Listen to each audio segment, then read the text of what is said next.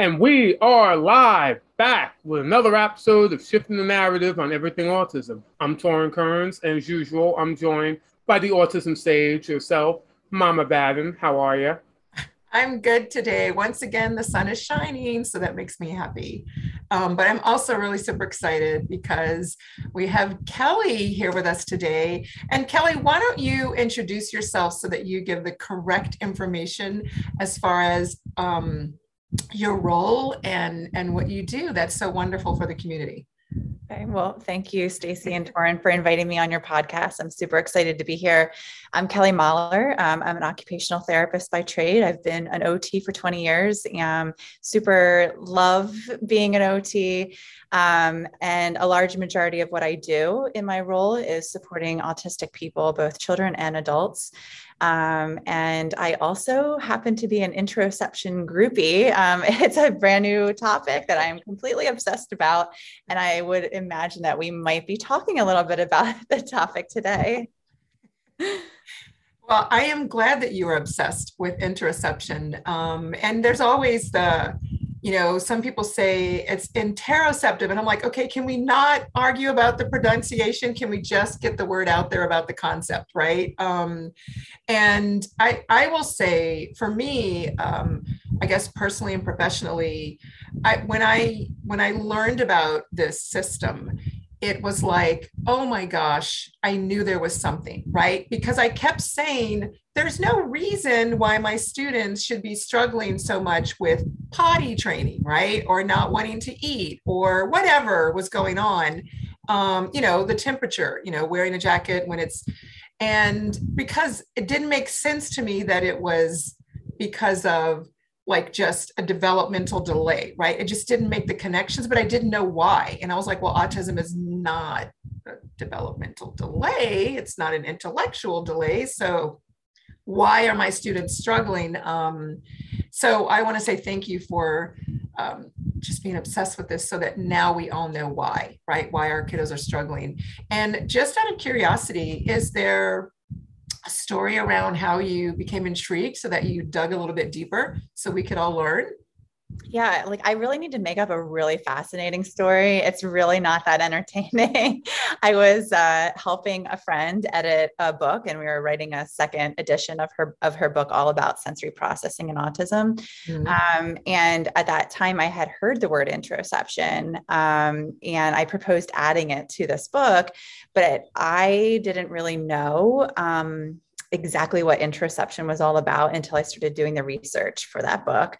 I thought it was a toileting thing, and I was in for a big surprise about how wrong I was. Interoception is so vastly influential in all of our lives, and it affects so much of what we do every day.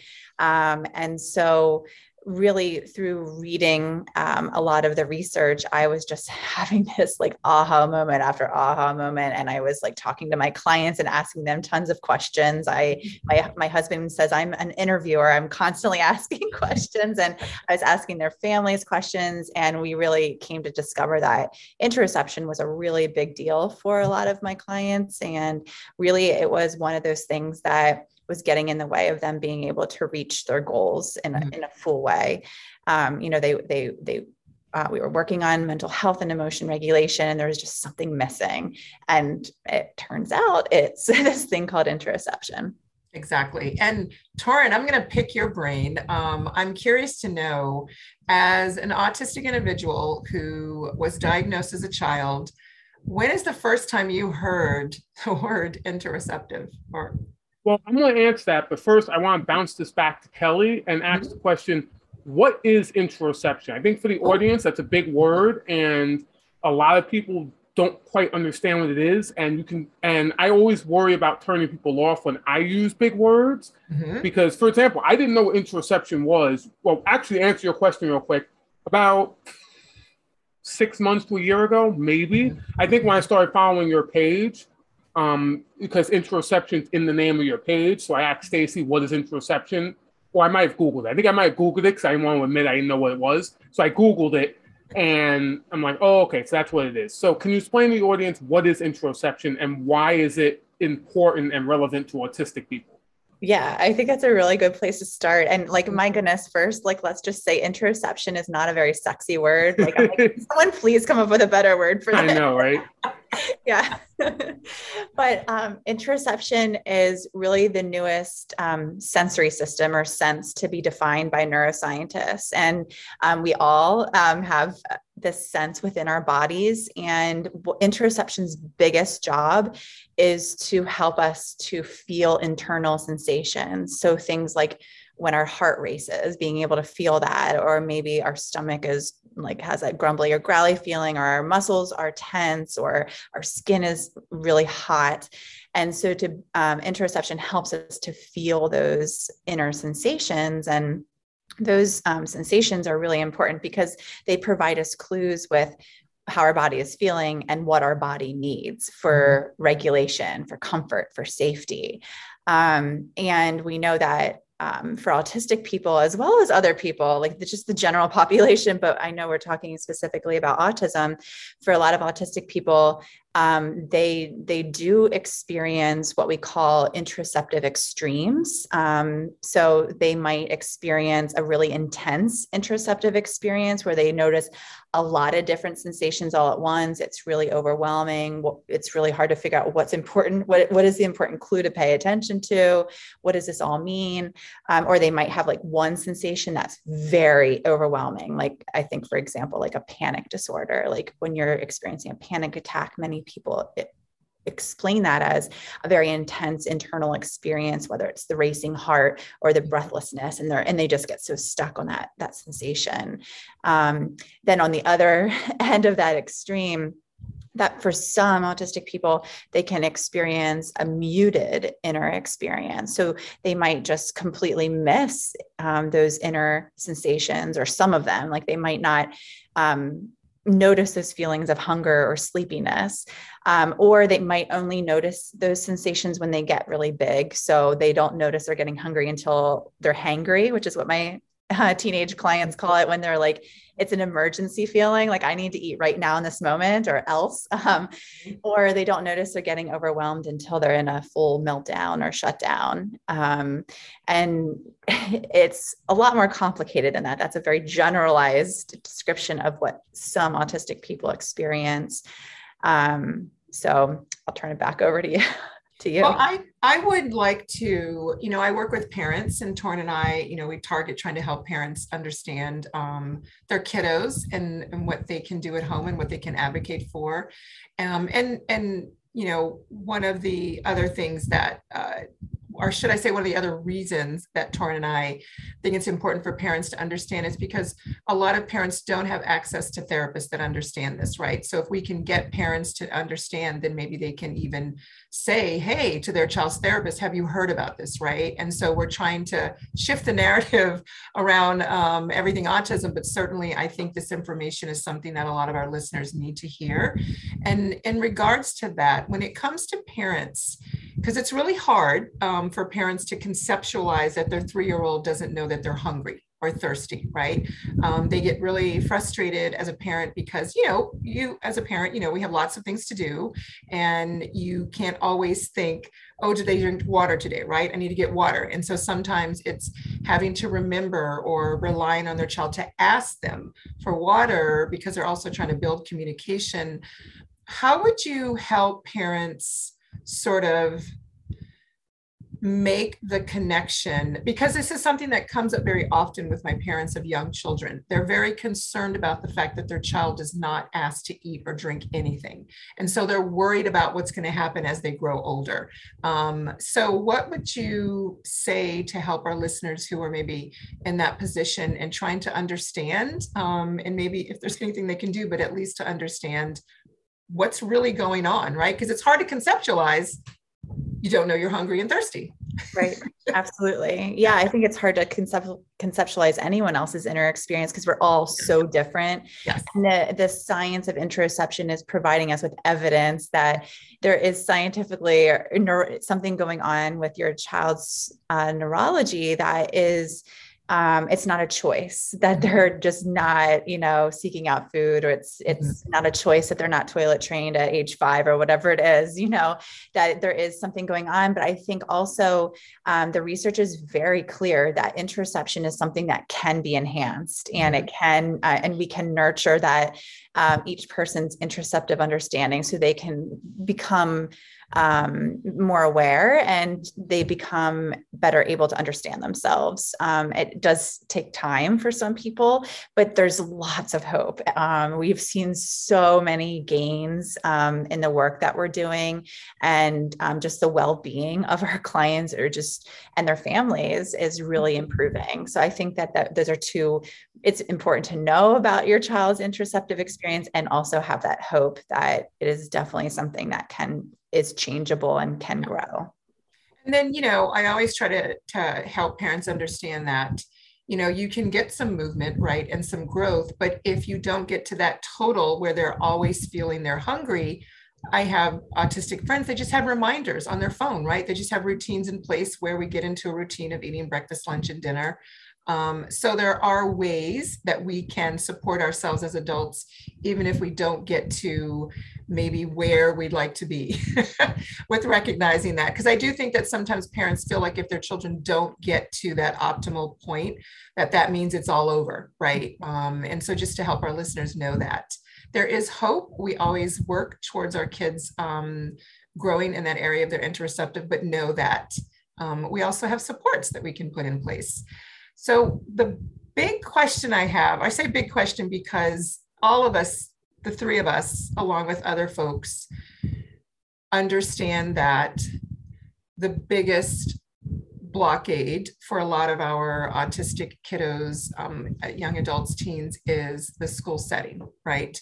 Not getting what they need sensory-wise in the school setting, and having the therapist that can educate the school. I know that you do a lot of work in your area. I've seen you present, and I know sometimes it's a battle that's not always won. Torrens worked in the schools with kids. I've worked in the schools, and some people don't budge. But what are maybe one or two things that our listeners can ask their child's therapist to maybe get movement towards someone even looking into that in terms of the interoceptive as to why their child is not potty trained? Because schools put a lot of pressure on our parents, like they need to be potty trained or they can't walk through the door, and parents are overwhelmed and stressed. The children will not be able to go to school. So parents don't know what to ask their child's therapist in order to lead them even to looking into that. Is there anything maybe, I know I'm asking for easy answers, right? But maybe something to sort of start the conversation. Yeah, I mean, maybe just saying something like, do you think interoception could be at play here? Like, I've just heard about this new sense. What do you know about it? And really, I've encouraged a lot of the parents that I support. I think sometimes parents think that they have to be stuck with a therapist, and I know that not everyone has a luxury of finding another therapist, but if you live in an area with other alternatives, be a savvy consumer. And if that therapist is not aware of interoception, and I think the parent gut, the expert they are the expert on their child. If they think that there's something going on interoceptively, I would follow that and pursue it the best that you can, and maybe find someone else that might be better suited, a better match for what your child needs. And I think there's also things that are readily available that are actually destroying the interoceptive experience in children. And I think that parents also are in such a really challenging situation right now, because they're pediatricians, the medical providers are saying the best practice is for your child to have 40 hours of ABA a week. And there's a lot of things being done within behaviorism that is really destroying the interoceptive experience. We are conditioning these kids to ignore what it is their body needs for comfort and regulation in order to please someone else to get that reinforcer. So it's seeking out that interoception informed provider, but also exploring the other things that you do have access to, and really analyzing, are those providers validating your child's inner experience? Because if not, I would also be questioning that as well. Yeah. And I know it's hard for parents to, some parents, it's a struggle for them to sort of stand up to a professional. But, fortunately, we have lots of supports that parents are getting they're getting the words, right? And like you said, sometimes it's very simple, right? Like, hey, have you heard of? And I will just throw in, Kelly on her website, which will have all that information after the podcast, has courses that are available for parents and professionals. And so I always encourage my parents, if you have a good relationship with your child's therapist, say, hey, you know what, let's take this course together. Let's take this training. Let's watch this webinar. I'll pay for it, right? And let's both learn together. I will say that I find occupational therapists are more willing to learn from parents than some other therapists. And I'm not doubting therapists, but I do find that culturally, OTs are more willing to accept input from parents. I'm not sure why that is, but that's what I'm finding from my parents' perspective. I find that sometimes other therapists are like, oh, well, I know what's best. And parents feel like my best guess is, I don't know a nice way of saying this, but the amount of schooling. I'm guessing the more schooling and the more money you had to invest in your education, the less likely you are to listen to some parent who has no background tell you, let's go take this course together. Because from your perspective, you're like, well, I suffered for 8 to 12 years to learn, quote unquote, everything I have to know that there is to know about autism. I'm not letting some parents with a degree in like creative writing, just throwing something out there, that was my degree, tell me that I don't know shit. Right. Yeah. So I think that's definitely part of the reason. And also OTs, as a speech therapist, I mean, Torin has heard this story. I have been so very fortunate to work alongside two of some of the best speech therapists occupational therapists. I even keep in touch with my first one when I was a speech therapist in the schools, because when sensory processing and all of that started coming up this is 20 something years ago when I started this journey, specifying in autism community and doing work within the community, she let me tag along with her because I said, this is working with my kids. And she would let me go along to the training. She would come and work with me. And so because of that, of course, I kept learning, and I had another really great OT that I still, we collaborate and do some stuff. I find that OTs it's almost like, physical therapy is really hard work. Like, it's always not so much fun because it's sometimes painful and uncomfortable. Speech therapy is fun, but sometimes we got to do little stuff that's like really hard work. OT is hard work, but it's inevitably fun all the time. So I think the nature, right, of OTs of like, oh, let's sort of like work together with the parents. But my other, because I could talk over and over and again about OTs, because I think that OTs are great. I used to be called an OT wannabe, and I'm like, no, I don't want to be an OT. I just like working alongside great OTs. I want to stay in speech. What would you say in terms of something that I'm trying to think of something our listeners can gain in terms of something most people don't think about in relation to the interoceptive system, right? Like toileting, yeah, a lot of us are sort of picking up on that, right?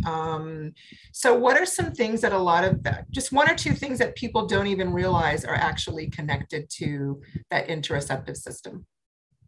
Well, I could go really off in la la land, and or I could talk. I know a lot of people are just new to the topic, so I'll stay with some basics, but then I'll give you one that's really far out there. Does that sound good? Perfect. So definitely anything in the emotion regulation realm. So like if your child's emotions appear to go from 0 to 100, if you're asking them how they're feeling and they're continually saying, I don't know, or maybe they answer with the same answer every time, they seem to be really disconnected from exactly how they're feeling. Definitely, I would be curious about their interoceptive experience. Pain, whether they feel pain in a really big way or in a really small way, like you're like, you're questioning, like, I saw, them fall and they have a gaping wound and they don't appear to be in pain. I would just be curious about their interoceptive experience. And like we already said, the hunger, the thirst, the fullness, not noticing when they're full. And I have a lot of overeaters. Mm-hmm. Yeah. Which is for a lot of different reasons, but it's all interoceptive. Like they might be not noticing that they're feeling full. They might be confusing the feeling of hunger. They might be getting that oral input for regulation. So they're misinterpreting that sensation. So there's a lot of different things that could be happening. But I think also, and I know I'm going a little bit off script, but I think that too, some of my clients are acting in ways that are very much in line with their inner experience, and we're accidentally gaslighting them. So like, for example, we're like, that can't possibly be hurting your ears. That sound is so quiet. Yeah. That's not validating their inner experience. Or you can't possibly be hungry again. I just fed you. Again, that's like that we should get more curious there instead of just shutting them down and really trying to understand what it is they're going through. Or I think like a lot of self-injurious behavior could be rooted in pain and unidentified, they're feeling something and we're just not good at reading what they're communicating. So it's on us. Mm-hmm. So all of those are signs of being more curious about your child's inner experience. But then the outlandish one, I promised, time perception. This one really threw me for a loop because I thought, being able to like manage time was a frontal lobe executive functioning thing. And actually there's been some really cool research where they've asked people to estimate the passage of a certain duration of time. And they watch what areas of the brain are activated when they're estimating time passage. And one of the areas is the insula, which is the interoception center of the brain. So scientists are concluding that in order to estimate time, we feel that passage of time within our bodies, which I'm still wrapping my head around, but I thought that was really interesting. Mm-hmm. So do you think that would have any relation to the struggle to wait for some of our kids? Although I tell parents all the time, 3-year-olds just are not of waiting. Like they're 3, like 3-year-olds don't want to wait. Give them something to do because they're 3. Yeah. I mean, I'm probably not a good one to answer about a waiting question because I'm really not good at waiting either. But I know it can be very significantly dysregulating to some people. Yeah. And I don't know if that's related or not. We definitely have learned only a little bit about interoception, and we have a very long way to go in really understanding this sense and how it impacts all of us. It's so interesting you just said that in terms of, you said, because I'm not good at waiting, and then how we're learning more.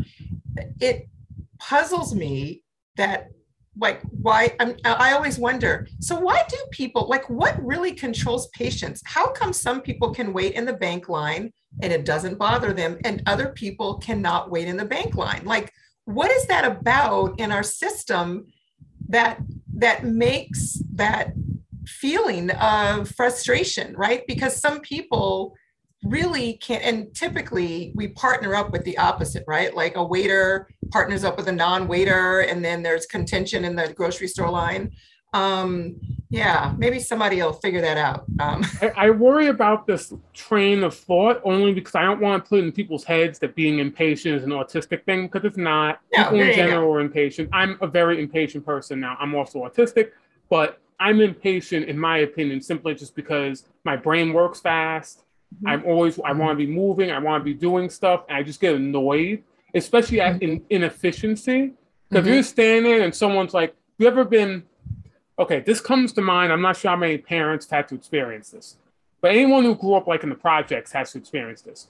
When you're behind, and maybe Stacey, you have, when you're in the supermarket and you're behind someone who has like those WIC things, the WICs, and they have to punch it into the cash register, and they have like the bar, the wooden plank with the barcode, and it doesn't work, and then they gotta go to the manager, and I have like one item, and you're just standing there.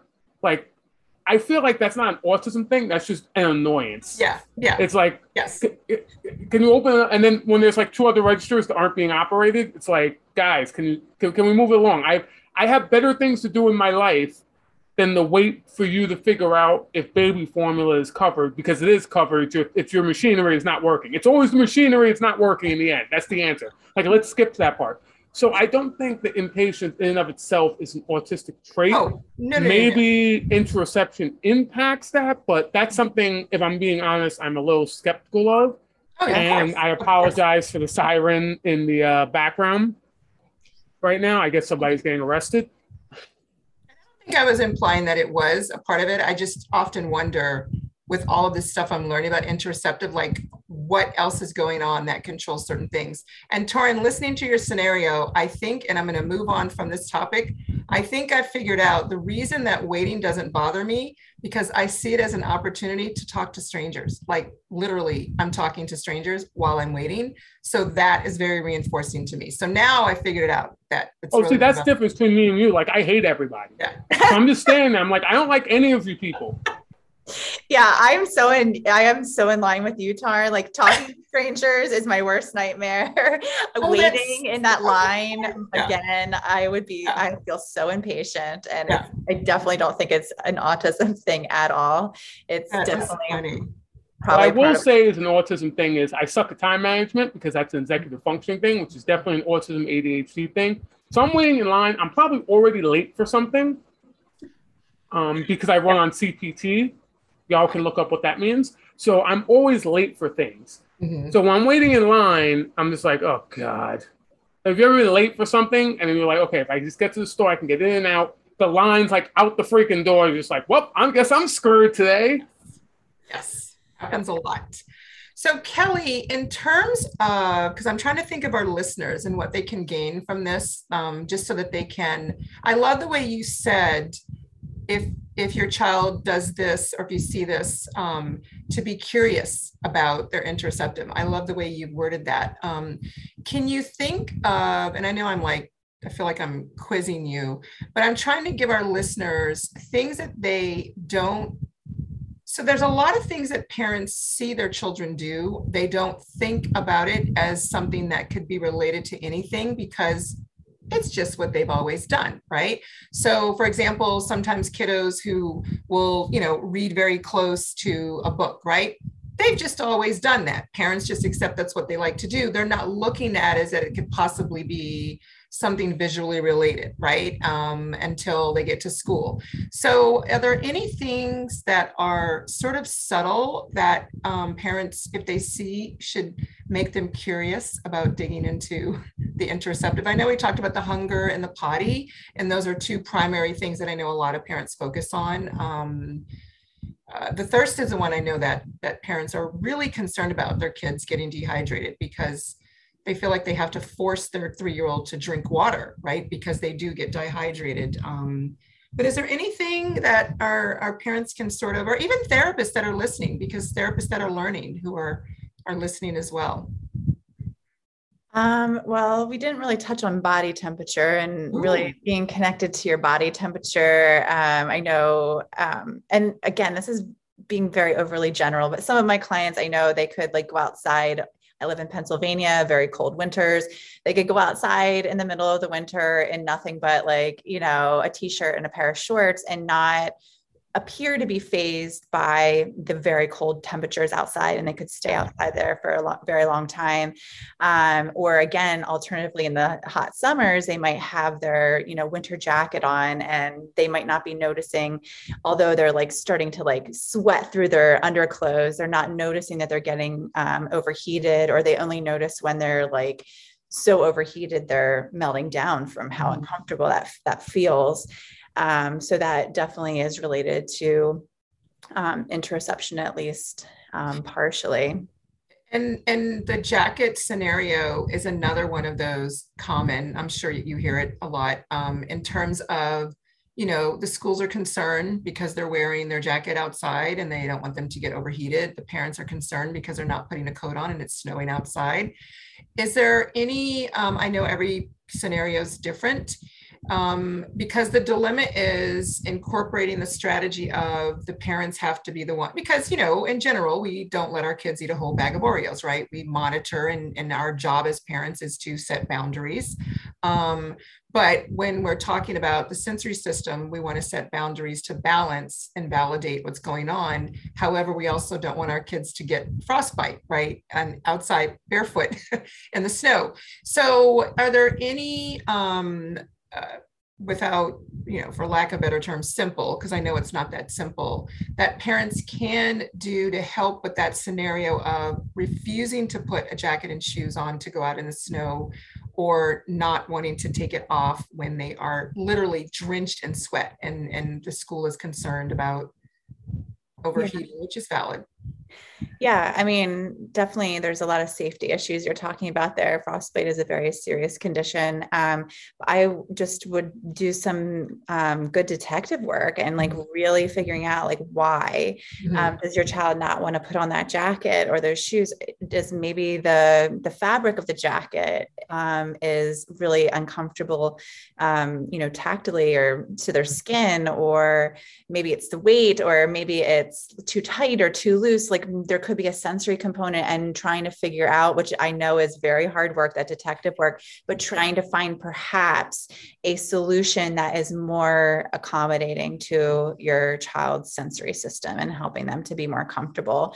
And same thing for taking off a jacket. I do have a lot of clients that like to wear their jackets. And for some of the clients that can explain their experience to me, many times it's a very comforting sensation. A lot of times their hood is up to help to like kind of block out a lot of sensory. Other people, as Taryn's saying, keep you away from me kind of thing when I don't want to talk to people. So there's like a really good reason to their experience as to why they're not taking off that jacket. So really working through that and maybe providing some alternatives that would be safer. And also thinking like, if there's not a safety risk, why can't they wear their jacket in school? That's what I'm asking, you know, but there is like, but I think you're giving scenarios of when there's a safety issue. And that's when we should be doing our detective work and finding alternative solutions. That's a better match. Oh, exactly. School uniform policy shouldn't dictate. I agree with that, Stacey. And I think also a big issue is I feel like, and maybe I shouldn't say this, when I worked in education, schools worry too much about both like uniform stuff and about like the elements. For example, it will be 60 degrees out and we'll be moving the kids outside and they'll be like, for example, I would take my coat off. We were moving the kids from the public school to the after school program. I take my coat off because I run on hot. And the other kids take their coats off and they're like, Torrin, you know they're following your lead. I'm like, because it's 60 degrees out. That's why. It's like, oh, they'll get frostbite. It's like, where I'm from New York City, there's like 4 weeks the entire year where it's so cold you'll actually get frostbite. It doesn't really get that cold up here. Where I went to school, it gets cold. Like where I went to college up in like upstate New York by the Canadian border, there it gets cold. Like you will like freaking die if you have exposed skin. But down here, it really doesn't. So I feel like a lot of schools worry about things like, oh, they're going to be cold when it's not actually that cold out, especially if they're moving around. And they worry about things indoors, like, oh, we don't want them to wear a hoodie. If you ask them why you don't want to wear a hoodie, it's just either a uniform policy or because they're afraid they're hiding their headphones in the hoodie, which I never understood. Because like, then check the hoodie to make sure they're not hiding the headphones. It's as simple as that. Yeah, they might be. Where I went to high school, kids would do that, and these were autistic kids would do that. You would hide. Back then, we didn't have Bluetooth either, so we had the wired headphones. So you had to loop them under your hoodie into your pocket, and then if you want to take it off, you take the hoodie off and you scoop your hands behind your ears to take them off. Now it's a little easier with Bluetooth and all that stuff. But you check the hoodie, make sure they're not listening to stuff. And if they're not, it's fine. And then the other excuse they give us, then everyone will want to do it. So freaking what? Yeah. And if it's really a problem, like sometimes I get accommodations could be a problem to certain students. For example, I remember when fidget spinners got introduced. I'm not sure if either of you happened to be in a classroom when fidget spinners got introduced. I was, and it sucked. Because it was convenient because it told you who was the ADD kids and who wasn't real quick, because the kids who could play with them and still focus and the kids that couldn't, 2/3 of the kids couldn't. So you had to take them away from the kids that couldn't and explain to them that these kids need the fidget spinner to be able to focus. The rest of you just want to play with it. Yeah. Meanwhile, I'm hitting the fidget spinner while telling kids they can't have a fidget spinner, and so all the counselors and all the teachers and all that stuff. So I get how accommodations sometimes, but when it comes to things like hoodies and body temperature, who cares if they want to regulate? Especially because schools can have very harsh, because sometimes during the winter, the heat's blasting. During the summer, it's ice. It's a tundra in there. So I feel like schools do over, and I don't know how I got on this tangent, but I think because I have personal experience with schools, I feel do overreact to that. And I'm glad you brought that up about temperature, because that's very important. A lot of some autistic kids do struggle, some autistic adults even, do struggle to feel when they're hot or cold unless there's extremes. I feel like one part I want to add is there's a lot of adults who are struggling with this too. Because if you're an adult currently, it means you were a child before like sensory stuff was invented. Obviously, I'm being a bit facetious here, but this is very new. This is like 5 years, I'd say, that we started hearing about things like sensory, interoception, and vestibular, and all that stuff. When I was a kid, we didn't have any of that stuff. So there was a lot of autistic people, a lot of friends of mine who are adults now, who their interoceptive ability is just jacked up. They don't. My favorite one is I have multiple friends who tell me they forget to eat. They forget to eat. And I always tell them, like, I never forget to eat. I'm always hungry. That's why I'm fat as hell. I wish I could forget to eat. I wish I could. It's like, well, sometimes I'll just be working. I'll be working for 8 hours straight, just being a savage and making money and being a productive member of society, and I'll forget to eat. Meanwhile, like, I'll be staring at my computer just like trying to like put words on paper. Because my job is to write, and they'll be like, I get so focused, I forget like I'm hot. I'm like, that sounds awesome. If I'm being honest, that sounds awesome. So what would you say to, I guess my question is, what would you say to parents who are worried that if their kids don't have the ability to regulate themselves as children, they'll become adults who can't do it either? What? Because I'm sure you get parents say, well, if they can't do it themselves, I won't always be here to remind them to drink water. I'm sure they say that when the kid's like 3, like way younger than any reasonable adult should be able to expect them to be able to do that for themselves. So what do you say to those parents? And I guess that's a question for both of you, because both of you probably deal with this. Well, and Kelly, if you don't mind, I want to go back to just to remind the listeners of what you said, because I really want to emphasize to the listeners, I really appreciate, Kelly, that you said their experience. I think that it's hard for parents to remember their child has a different experience than them, because we associate and think our children have the same experience as we do. And so I love that you said that several times. So you guys rewind and listen, because it does help to remember. It helps for parents to be reminded, and children, I mean, educators as well, but everyone's experience is different, and your child's internal experience, just because they're your child doesn't mean it's exactly the same. And one of the ways I try to help parents make that connection is, in the beginning of the summer when the pool is not quite warm enough for us grown folks, but the children jump in and it's freezing cold and they're perfectly fine. Their internal system registers different than ours, right? So getting parents to understand that we do all register things different. So I just want to say, I appreciate you saying their experience, because we do need to be reminded that their experience is valid, and we need to validate it, and we need to try to understand it so that we can help our kiddos. But the question, the answer.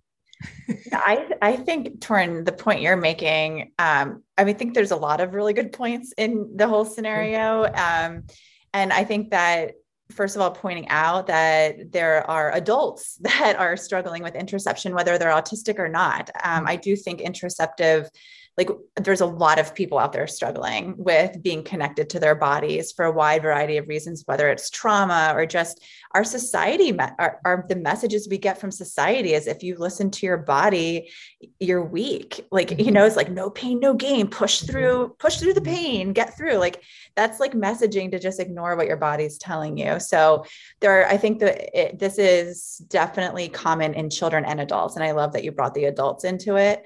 And also the point of being worried with, you have a 3-year-old that is not, seeking out maybe a drink or not eating.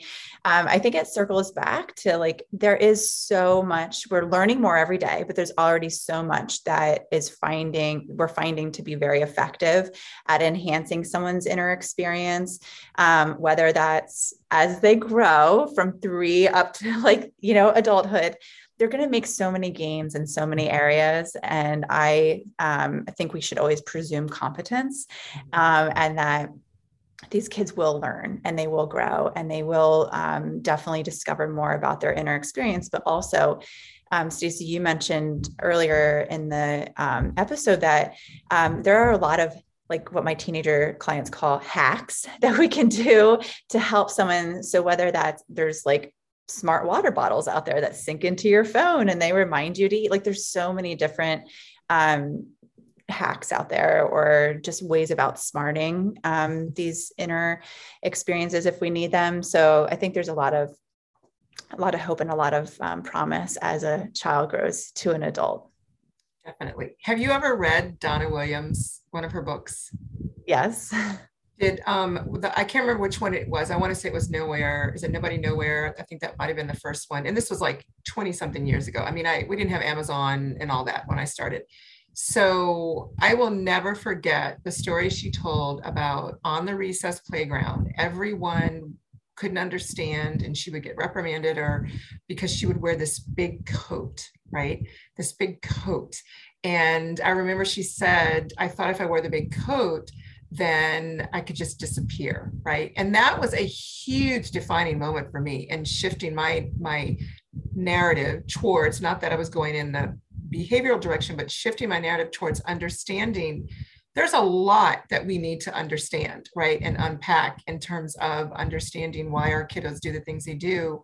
And so some of those old books have some really good insight, as well as some of our great new blogs that we have out. So I encourage listeners to, I know we don't have a lot of time to read all the time, but we now have audiobooks. So when I think about audiobooks, I'm thinking, gosh, I could have read like twice the amount of books that I read. Listen, I don't need to read books. I got my degree at the University of YouTube.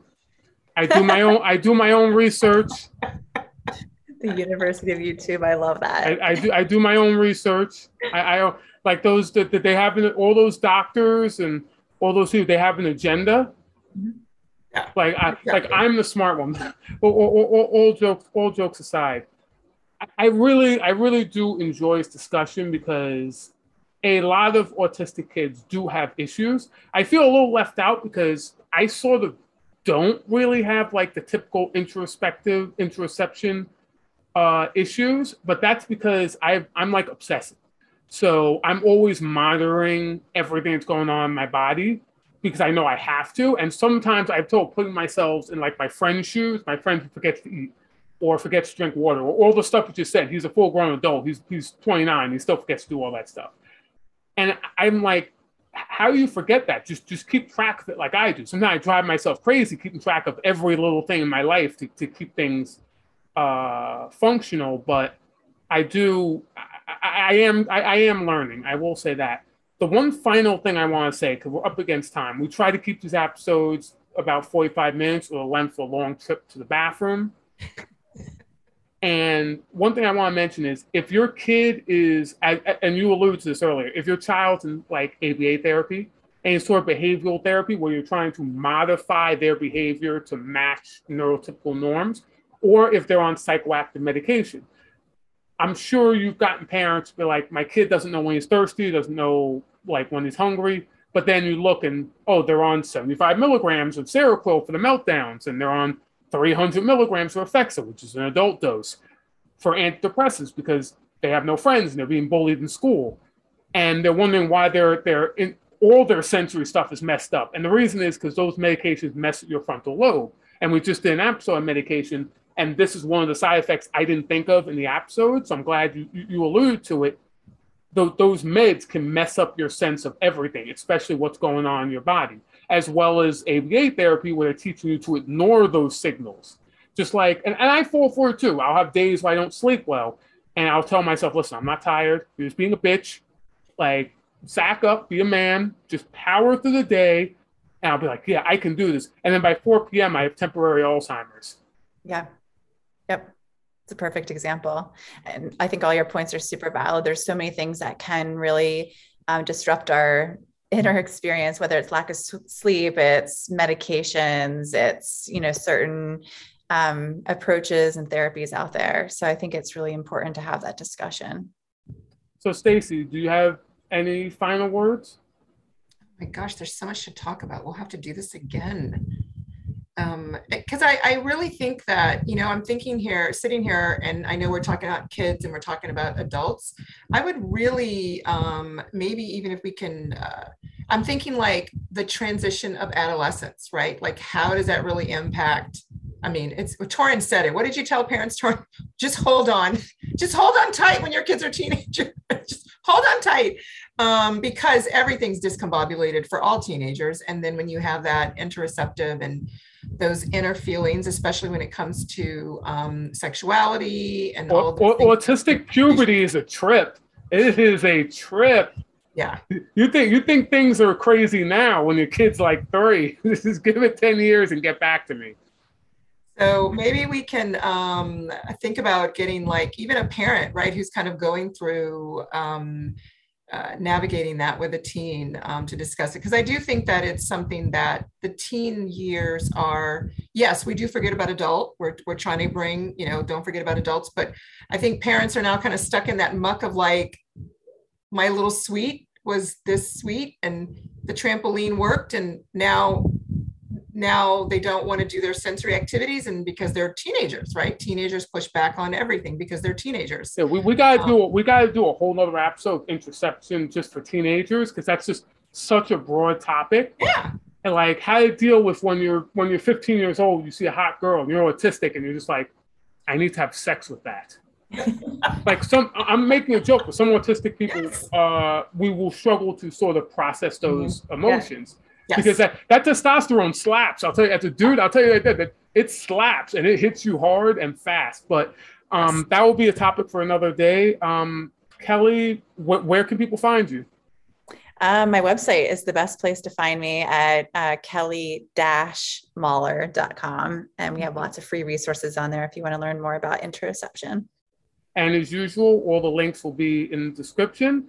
And Kelly, thank you so much for coming on. Thank you. You're going to help a lot of people with this, a lot of our audience, and I'm sure they're grateful, and we are grateful. And Stacy, that's why we're working to shift the narrative on everything autism. Perfect. See ya.